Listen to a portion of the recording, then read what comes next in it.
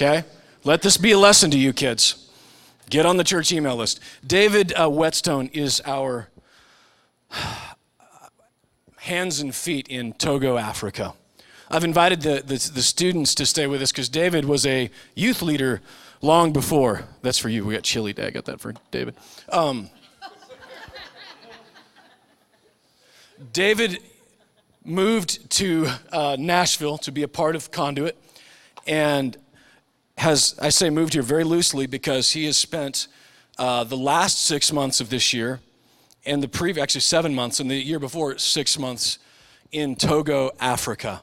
It's a treat because I didn't even think we were going to get to have him join us until like December, because when he's in America, he's got to be traveling and telling the story and gathering the army of which we're already a part. But it just so happened that the window of opportunity came open this morning, and we found out like 48 hours ago. So I'm like, absolutely, if you could come. So David, it's all yours, whatever the Lord has put on your heart. You might want to share just a couple seconds about what has happened, just for anybody that doesn't know, but other than that, it's all yours. Thank you. Thank you so much. It's been an incredible journey over the last 7 months. I'm going to tell you real briefly about a few miracles that took place, but I want to talk more about your miracle. Everybody is looking for a miracle in our day, right? We want to see that miracle. We want to see God move in our lives. And there's a miracle for you this morning. You just have to receive it and take it and run with it. When I landed in Africa, I landed if you know the story, you land in Ghana, you get on a 4-hour ride, you cross the border into Togo, you get on a rickety bus, you drive 12 hours up north, and you either get in another rickety van or truck or a motorcycle, depending on the weather, and you drive another 2.5 hours into the village. And that is where you find us. There's a group of people, roughly around 10,000 in our village. And with my eyes, I'm looking across land that is just bush. In 7 months, we cleared the land. We built a pastor's home, which is going to be the clinic, but right now, Pastor William's in it. We have a feeding center. We have 4 buildings that are used now as the school. We've started a class 1, 2, 3, and 4 school with highly trained, educated teachers. And we have 91 fully sponsored orphans. And I think roughly around 6 on full-time staff out in this village. God is doing something. He's moving, and He's doing incredible miracles. We also saw the first water well that ever went into this village, which was an amazing sight. We were told that we would not find water. There was even a pastor/businessman that drove 12 hours to stand in front of our property to say, "David, you're setting yourself up for failure if you move here." And I said, "I don't know about that. God told us to go to the ends of the world. This is it. This is the closest to hell I've ever been. And I believe this is where I'm supposed to be." And I'll tell you that miracle at another time. But would you allow me to just get past that? And would you allow me just to share my heart with you this morning? Would you mind? Would that be okay? Because, truthfully, I don't care about Africa. I don't care about the 91 orphans. I don't care that they're thirsting to death and dying. I don't care about you. How can you say that, David?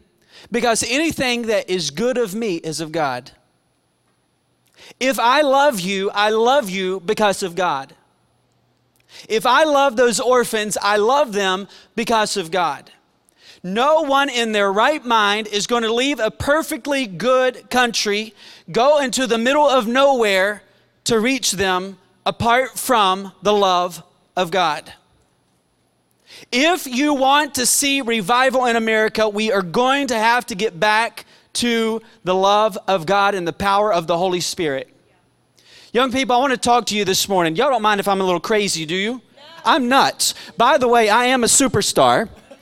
I get asked to go everywhere. I keep the airlines in business, and it never surprises me that people ask me to come and speak. Never. What surprises me is they ask me to come back.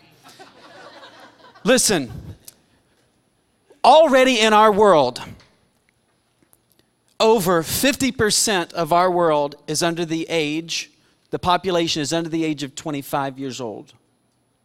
Do you realize that most people accept Christ, decide to follow Jesus before they turn 20? Over close to 90% of the people choose to follow Christ by the age of 20 and below. But did you know since 1972, missions in America has been on a great decline? And they're telling us by 2030 that missions in America and the church will be dead, and I say praise God. I cannot wait for the church in America to die. Because once the North American church dies and the New Testament church rises up, we will see revival once again. Now listen to me. They're saying that over 85% of young people are leaving the church between their their senior year of high school, their freshman year of college. Where is the hope in America? The hope in America is you. The hope in America is not that you go to church, carry your Bible, read your 2-second devotion, you cookie cut this thing called religion. It's about having an intimate relationship with Jesus. I'm talking about a love affair with a God that loves you so much. Let me tell you something, when I was your age, I went through the emotions of, yeah, I love God. Yeah, I asked Jesus to come into my heart, forgive me my sins, I'm going to heaven. I went through that 1, 2, 3, repeat after me prayer. That's where I was when I was your age. But you know, lately, especially over the last 7 months, I have seen so many powerful miracles.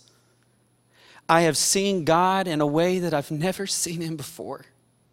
And I'm telling you, there is an anointing in my life now because I have literally seen the power of Jesus Christ, and you can see Him too. The Bible says, if you seek me, you will find me. He's not hiding from you. And I encourage you, you have the power inside of you by the power of the Holy Spirit to change what statistics says by 2030, the church will die. You are the church. Conduit. Listen, they asked me when I got back here, they said, David, what is the thing that you missed the most? What is the thing that you liked the most when you got back here? And I said, a hot shower. We take it for granted. I enjoyed my hot shower. I stayed in there for about 30 minutes. I liked my hot shower. They say, what is the thing you dislike the most? I said, church. I am so encouraged when I come here because I see broken people. I see people that are normal. People that aren't going through the emotions of a religious experience. They come here and they are desiring more of God. That's what I see when I come here. But you know what I'd like to see more? I would like to see more of the power of the Holy Spirit moving in each and every one of us. That way we can go down the line and every one of us have a testimony of exactly what God is doing in and through us in our communities, in and through us in our neighborhoods, in and through us in our church body. That everyone is giving sacrificially. Everybody is evangelizing the world. You see, I haven't been called to preach either. No more than you have. Truthfully, we've all been called to preach. Preach is interpreted to proclaim the gospel. We're all to be proclaimers of the gospel. So you are preachers, and the world needs to hear. I want to share with you this morning briefly about some miracles. Some miracles that could change our nation. Some miracles that can change our communities. Will you listen? I'm not going to take the time to read all of these verses, but in John 1, 32 to 42, if you're taking notes, the first disciple that Jesus calls was John, and he was appointed by God and filled by the Holy Ghost while he was still in his mother's womb.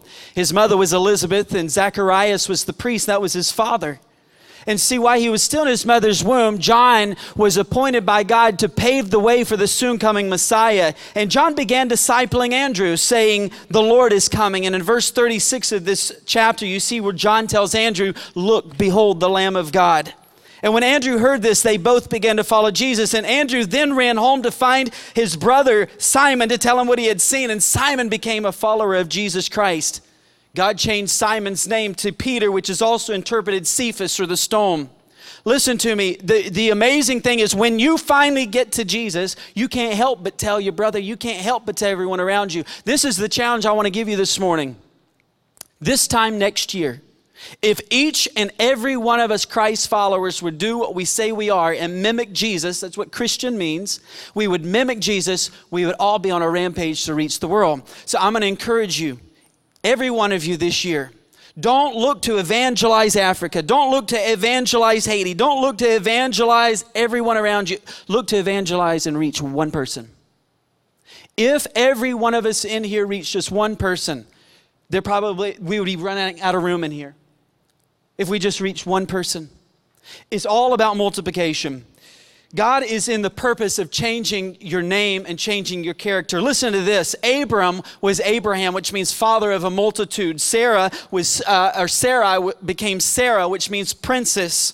Jacob was Israel, and Jacob originally meant deceiver, but now Israel means God strives. In Revelations 2:17, the Bible says that every one of us will be given a new name. What are people calling you in your neighborhood? What are they calling you in your church? You see, Joseph's name, they changed him to Barnabas because he was a son of consolation. He was an encourager. What would someone call you? Man, I tell you, that person, he's got an anointing on him. He is an encourager. Or would they say he's a mimicker or a mocker, or he is a gossiper, he's a divider? What are people saying about you? Because whether you know it or not, somebody's named you. Jesus is giving us a new name. I find many times in our churches today, they're seeking a name for themselves. Oftentimes, it's under the name of senior pastor. This is the senior pastor of campus 277. And he is, such a pedestal. It's like, what in the world? Who are you? I didn't come to hear you. Okay? You're no better than I am. We are all seeking names. Sometimes it's in the corporate world, it's just president or vice president, doctors, lawyers. I wonder what it would be like if in our churches, in our bodies, we would begin seeking a name that lifts up the name of Jesus, and that they would see our good works but glorify the Father in heaven. I wonder what it would look like, Conduit, if we focused on developing a name, not for ourselves, but to exalt Jesus, to lift him above every name, that the name of Jesus, every knee will bow, things in heaven, things in earth, and the things under the earth. As you continue on in the book of John, by the way, I'm going to talk fast so y'all can eat your chili. As you continue on in the book of John, you will find where Jesus begins his earthly ministry. And the first miracle you will read about is where Jesus, Mary, and his disciples are attending a wedding in Canaan. And Jesus plans to solve this embarrassing problem because Mary informed him that we've ran out of wine. But he also told Mary, I've not simply come to perform miracles. That is not the purpose of me coming to this earth. Mary sees that he might be a little frustrated, so she goes to the disciples and says, whatever he tells you to do, just do it. And they were instructed to fill 6 18-gallon stone water pots full of water. And the first miracle that you read about is the changing of water to wine. I find it significant that Jesus chose a wedding at which to perform his first miracle. The oldest and the greatest of institutions that's known of man is that of marriage. And God himself performed the first wedding in Canaan, and the Father would later choose that relationship between a man and a woman to illustrate his love for the church. And still we are waiting for the great event of all the age, and that is when the marriage of God's Son to his chosen bride, which is you and I. Then on the early days of Jesus' Galilean ministry, he's preaching. And he's saying, repent and believe the gospel. And the nobleman desiring that his son be healed, and God healed the nobleman's son, which brings us to the latter days of Jesus' Galilean ministry, which is what I'd like to speak to you about this morning. And it's the miracle of when he calls into service Peter, Andrew, James, and John as they're casting their nets into the Galilean Sea. Listen to this. Jesus' request was this: follow me, and I will make you fishers of men. And their response was this: they immediately left their nets and they followed him. You see, what Jesus wants you to do, young people, is he wants you to recognize who you are.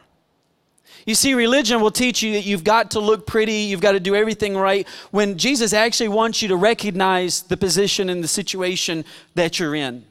And the position that we are in, we are rotten. We are evil. We are wicked. There is nothing good in us apart from Jesus Christ.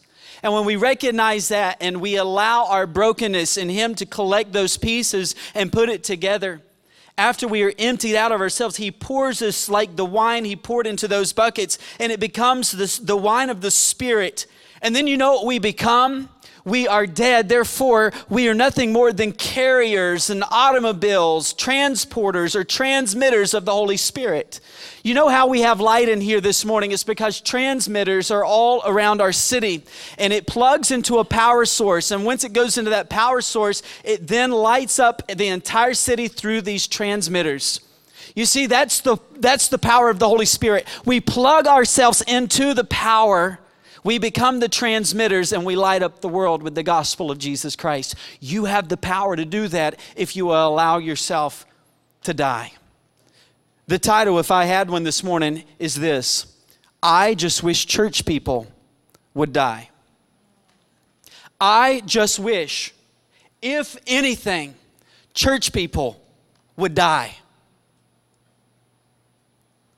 The Bible says, I have been crucified with Christ. Nevertheless, I live, yet not I, but Christ that lives in me. And the life which I now live, I live by the faith of the Son of God who died and gave himself for me. He did not create you to have this big, wonderful, glamorous life.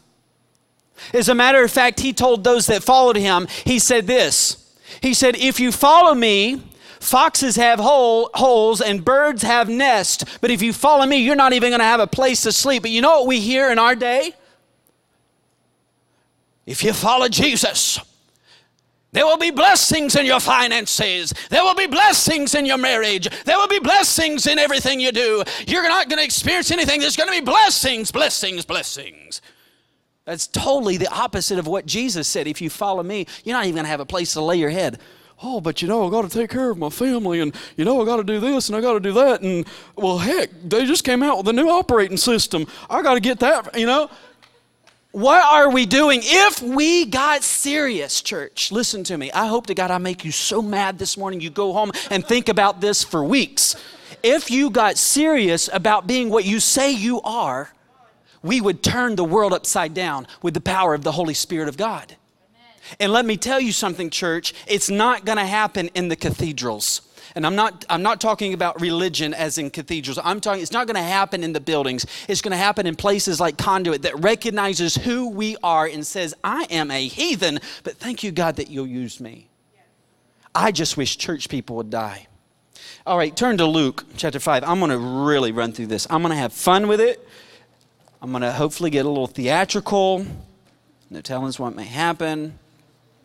All right, we're going to read fast. Luke 5. Starting in verse 1. On one occasion when the crowd was pressing in on him to hear the word of God, he was standing by the lake of Gennesaret. And he saw two boats by the lake, but the fishermen had gone out of them, and they were washing their nets. Getting into one of the boats, which was Simon's, he asked him to put out a little from the land, and he sat down and taught the people from the boat. And when he had finished speaking, he said to Simon, put out into the deep and let down your nets for a catch. And Simon answering, Master, listen, we've toiled all night long and have taken nothing. But whatever you say, I'll let down the nets. And when they had done this, they enclosed a great number of fish, and their nets were breaking. And they signaled to their partners in the other boat to come and help them. And they came and filled both the boats so that they began to sink. And when Simon Peter saw it, he fell down at Jesus' knees, saying, Depart from me, for I'm a sinful man, O Lord. For he and all who were with him were astonished at the catch of the fish that they had taken. And so was also James and John, the sons of Zebedee, who were partners with Simon. And Jesus said to Simon, Be not afraid. From now on you will catch men. And when they had brought their boats to land, they left everything and followed him.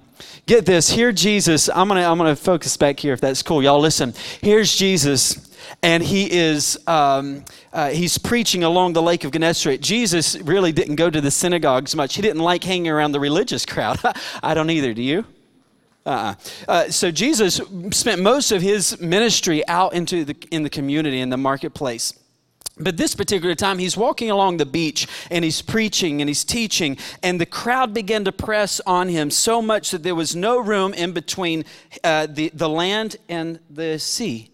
And as they were pressing on him, they came so close that his voice was not projecting over the crowd. So he looks around for a quick fix, and he sees Peter. And Peter is there washing his nets and packing up, and he says, Sir, do you mind if I sit on the bow of your boat and and teach these people. And Simon Peter says, dude, sure, no problem, man. I like that. Yeah, okay, I'll just get a little bit off the land. Just sit there, sit down so you don't fall off, And then Jesus begins to preach. I would say if he's preaching today, he would say, for whosoever shall call upon the name of the Lord shall be saved. For the wages of sin is death, but the gift of God is eternal life through Jesus Christ your Lord. For God so loved the world. I would say he's telling about the love of Jesus. No matter where you are in life, he loves you and he's here for you. I wonder what he was preaching that day, but I just imagine it was something along those lines. When Jesus was finished, he stood up and he said, now Simon Peter, I want you to launch out into the deep. I want you to leave the shallow water and I want you to launch out. And Simon Peter says, dude, I have been out all night long doing this and I am the professional after all. Have you ever fished? I've been doing that all night long and working hard, dude, and we caught nothing. Jesus says, I want you to go. There's no use arguing with you. Sure, whatever you say, I'll go do it, but I'm going to show you. And he gets in the boat and he launches out into the deep. And what happens? We all know the story. The boats began to sink because the nets were so full they began to break, right? And he called his partners who were in the other boats, help, I'm sinking. And their boats also became so full that they began to sink. And then Simon Peter fell down at Jesus' knees. And you know what he said? Depart from me, for I am a sinful man, O Lord. Score! Ha! That means that's me. That is who I am. I am that sinful, wretched, no good thought. The thoughts that go through my mind are just so wicked. I'm telling you guys. Even today. By the way, when you get out of this teenager thing, this thing with girls and all that, it's not going to go away. It's going to get worse. Just want to encourage you there. Okay? It's going to get a lot worse. But here's Simon Peter, and he falls down at Jesus' knees. I have an analytical mind. I wonder why he fell down at his knees instead of his feet. If I was falling down to Jesus, I would fall down I would like to think that Jesus is cool enough to be standing in the bow of the boat, knee deep in fish. And so when Simon Peter fell down at his feet, he hit his knees and he says, depart from me, for I'm a sinful man. And Jesus says, yeah, I know exactly who you are. You're certainly not that religious crowd, and I sort of like it. So why don't you get up, and from now on, you're going to catch men. And when he did this, he said, okay, that's awesome, dude. I'll tell you what I'm going to do. I'm going to run down to the market, and I'm going to cash in all of these fish. Because after all, God, you would not give me all of this and expect me just to walk away from it.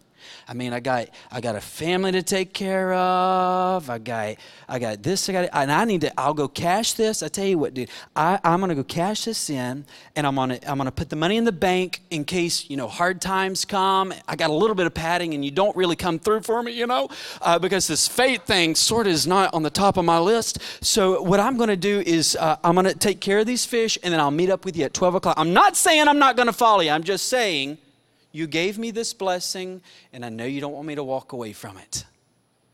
That's exactly what he said, right? No, he said, and he immediately forsook it all, and he followed Jesus. I would say that was the best decision of his life.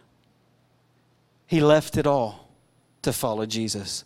I want to share with you just 4 quick points. First of all, if you want to be a follower of Christ, and let me tell you something, we're all followers, right?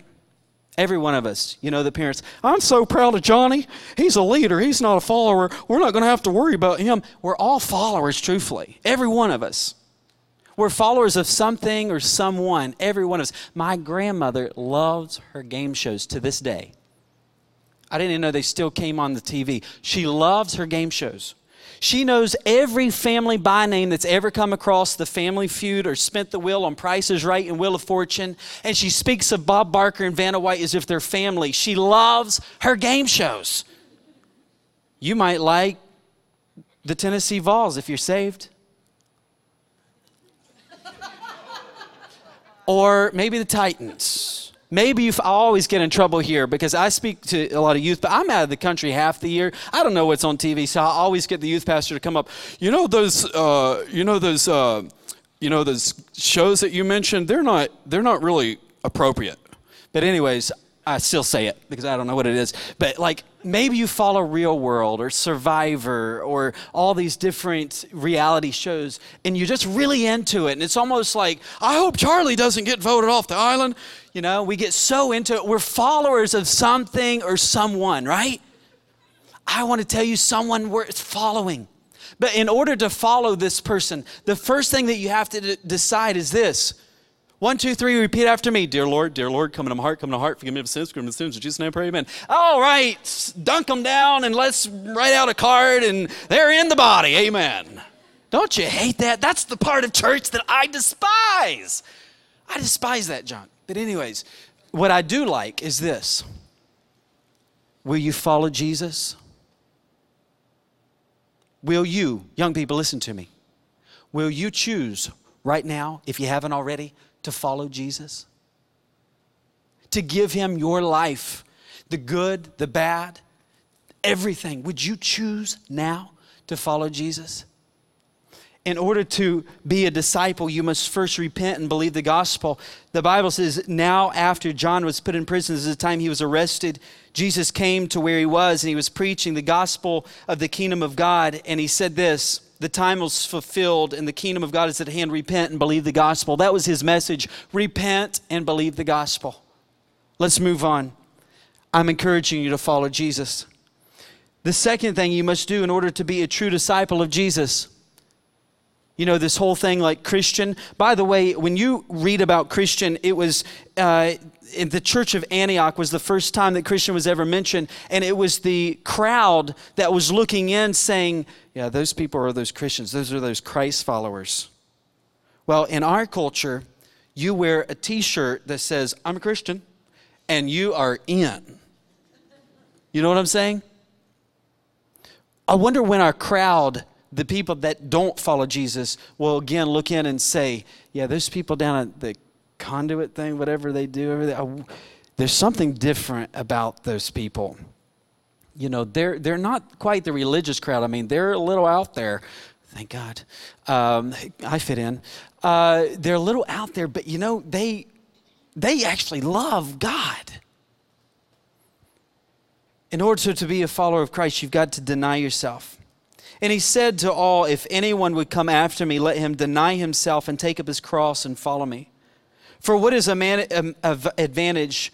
For what does it profit a man if he gains the whole world and loses or forfeits himself? You see, there was a survey that went not too long ago, and the question is, what is the most important thing to you in life? And they said, a name. I just want a name. The second thing was to be a success, to have money.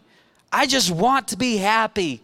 And number 5 was friends. And you know what? They die and they go to a place where none of those things exist. There are no names in hell, but the Bible says in heaven, your name's forever remembered. To be a success. Hell is certainly not a success, but heaven is. Money. You know, we talk about all that God gives us in heaven, and that's not the reason we want to go to heaven, I hope. I hope it's because we are madly in love with our Maker. But we get mansions and streets of golds and all. You talk about money. You're going to sell your soul for the average of 70 years on this life, die and go to a place where none of these things exist. When I get to experience it for all eternity, I want to be happy. Happiness is only with Jesus. And friends. You will have friends in heaven, but obviously in hell, you're alone. It's a dark place. You won't even be able to see as far as your face or your hand right in front of your eyes.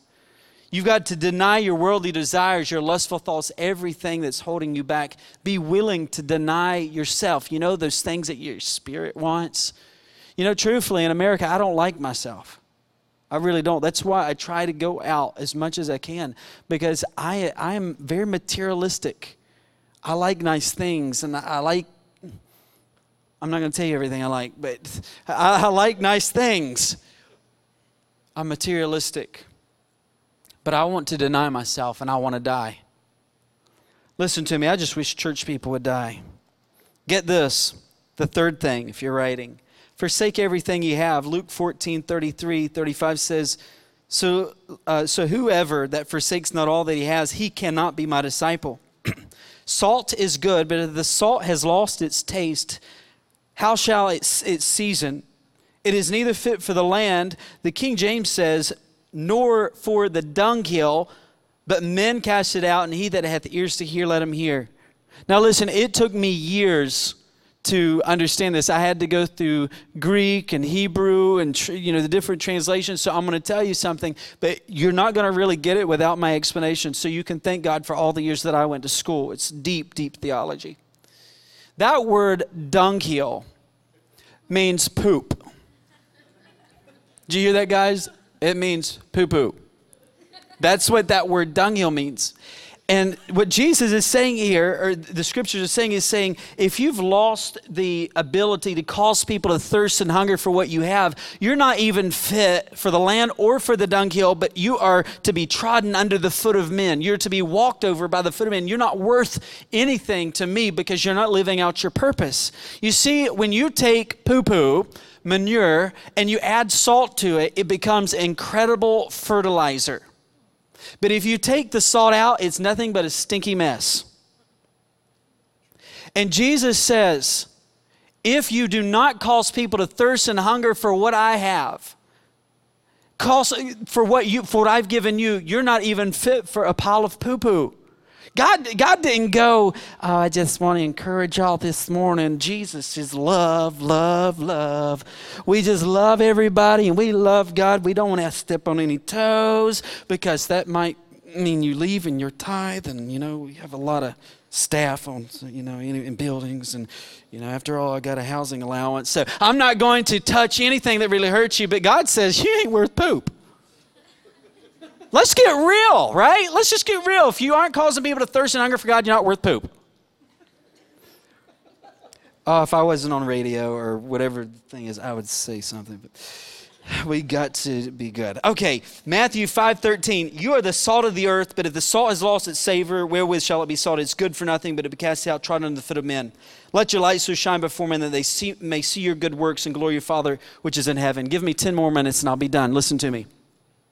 When I was growing up, I was brought up in like the camp meetings and the old, almost Pentecostal stuff, which is good. It's good for you.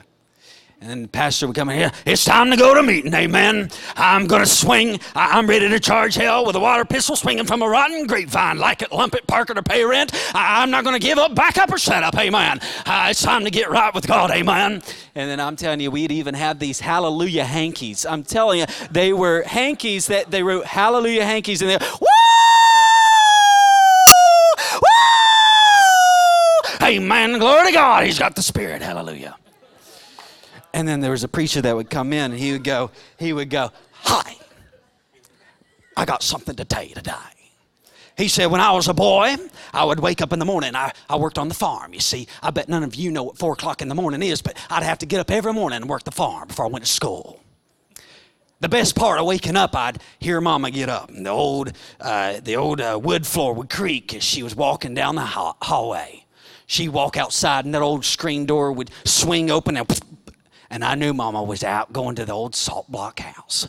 In that old salt block house, there was a ham hock. And you know what a ham hock is? She'd take a big old knife, a sharp knife, and she'd cut a big old thick piece of that ham off. The ham that it's been salt cured, and she'd take it in the house.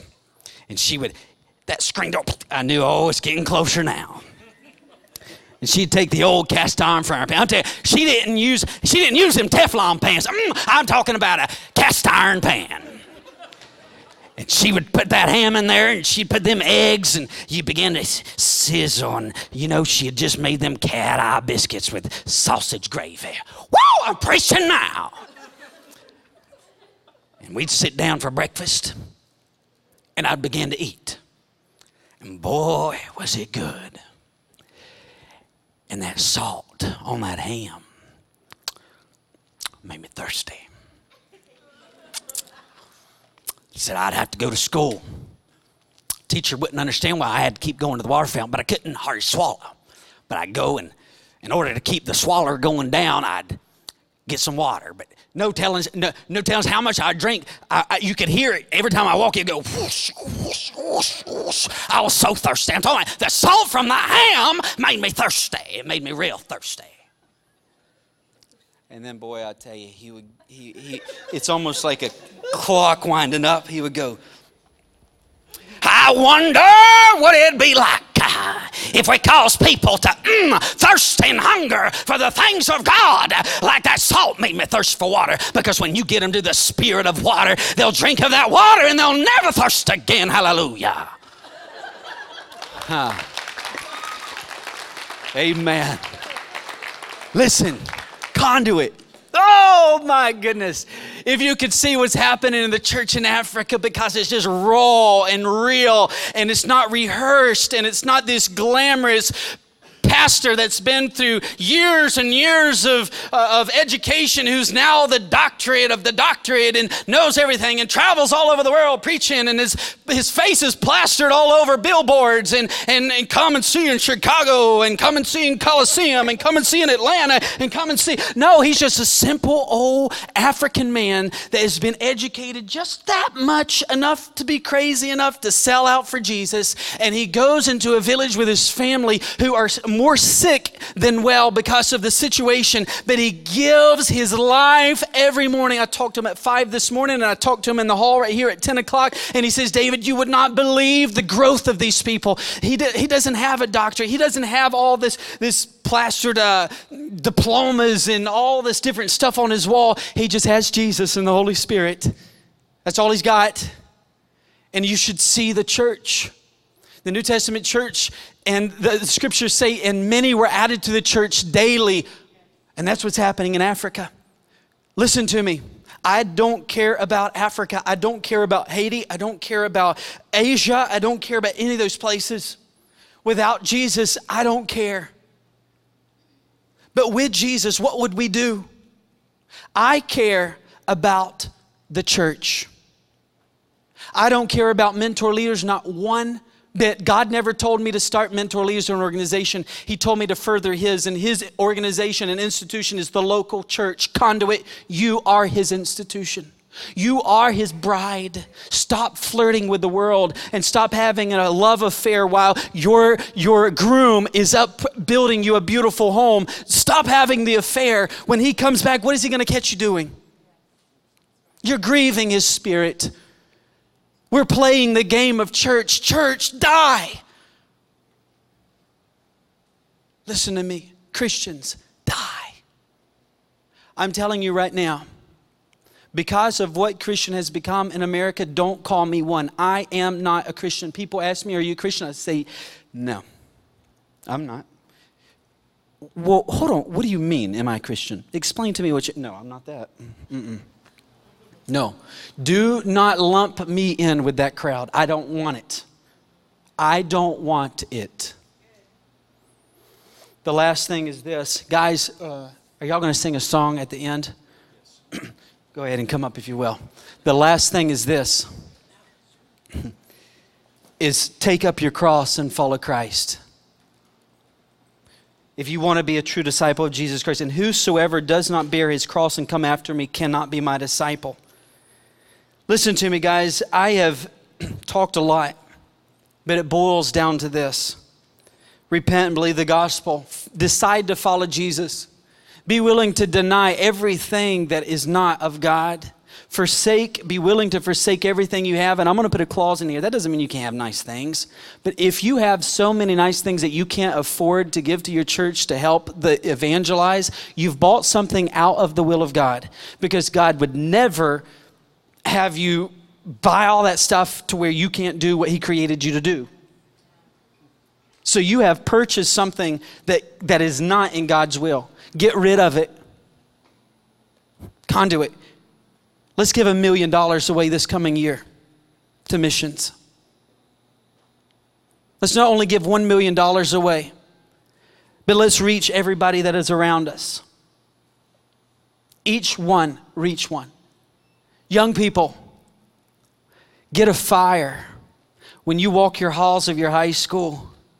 You don't have to be a freak. You don't have to be, carry your Bible like this and quoting scripture. Just allow the aroma of the Holy Spirit to pour out of your life. And people will begin to say, man, I'm thirsty. Every time I get around that guy, he makes me thirsty. What is up with you? Dude, why don't you come with me to my church, my family, and see for yourself? Whatever it is, I want it. Cause people to thirst and hunger for the things of God. In closing, your wealth, your fame, and your temporal power will shrivel to irrelevance. And it will not matter what you owned or what you were owed. Your grudges, resentments, frustrations, and jealousies in life will finally disappear. So too, your hopes, ambitions, plans, to-do lists will all expire. The wins and the losses that once seemed so important, they will fade away. It won't matter where you came from or what side of the tracks that you lived. It won't matter whether you were beautiful or whether you were brilliant. Your gender and skin color will be irrelevant, so what will matter? How will the value of your days be measured? What will matter is not what you bought, but what you built. Not what you got, but what you gave. Not your success, but your significance. Not what you learned, but what you taught. What will matter is every act of integrity, compassion, courage, and sacrifice that enriched, empowered, and encouraged others to emulate your example. What will matter is not your competence, but your character. Not how many people you knew, but how many will feel a lasting loss when you're gone. Not your memories, but the memories of those that have gone on before you. What will matter is how long you'll be remembered, by whom and for what. Living a life that matters doesn't happen by accident. It's not a matter of circumstance, but rather it's a matter of choice. And ready or not, it will all come to an end. There'll be no more sunrises, no more hours or minutes. And everything that we collected, whether treasured or forgotten, will pass to someone else. Young people, old people, middle-aged people, all of you. Today, choose to live a life that matters. God, we thank you, we praise you, we exalt you. God, I pray that I die. I pray church people will die. And that we will crucify ourselves on a cross and say, God, no longer I that live, but it's you that lives in me, the Holy Spirit. Pour out. May we stop coming just for gatherings all over our country, but when we come to seek you and to know you, to find you. The only hope for our nation is you. God, I pray for a special Holy Ghost Spirit-filled anointing all over our churches. But God, I pray that you start right here with my body, my family. God, I pray in the name of Jesus over every one of them, young people. God, I pray that you will put just a spirit of love all over them, a spirit of joy all over them, a spirit of peace all over them. Love and joy and peace, goodness, faithfulness, meekness, temperance, and self-control, the fruit of the Spirit. May they be anointed with that, Father. We love you. We thank you. God, may this year, this coming year, be the best year of Conduit. May we double in size, not for sake of numbers, but every number represents a soul. And God, I pray in Jesus' name that many will be added daily to our church body. I pray in the name of Jesus that you will anoint us with finances, that we may be able to give sacrificially. And God, what we do have, may we have a garage sale, get rid of it and give it. May we give to the point that it hurts, not because we want to help someone in Africa, not because we want to help someone in Haiti, but because we love you so much, we want to give you our all. God, in the name of Jesus, as we are the hope because you sent us here to be your hands and feet, may you anoint us with your Spirit, and may we claim it in Jesus' name. Amen.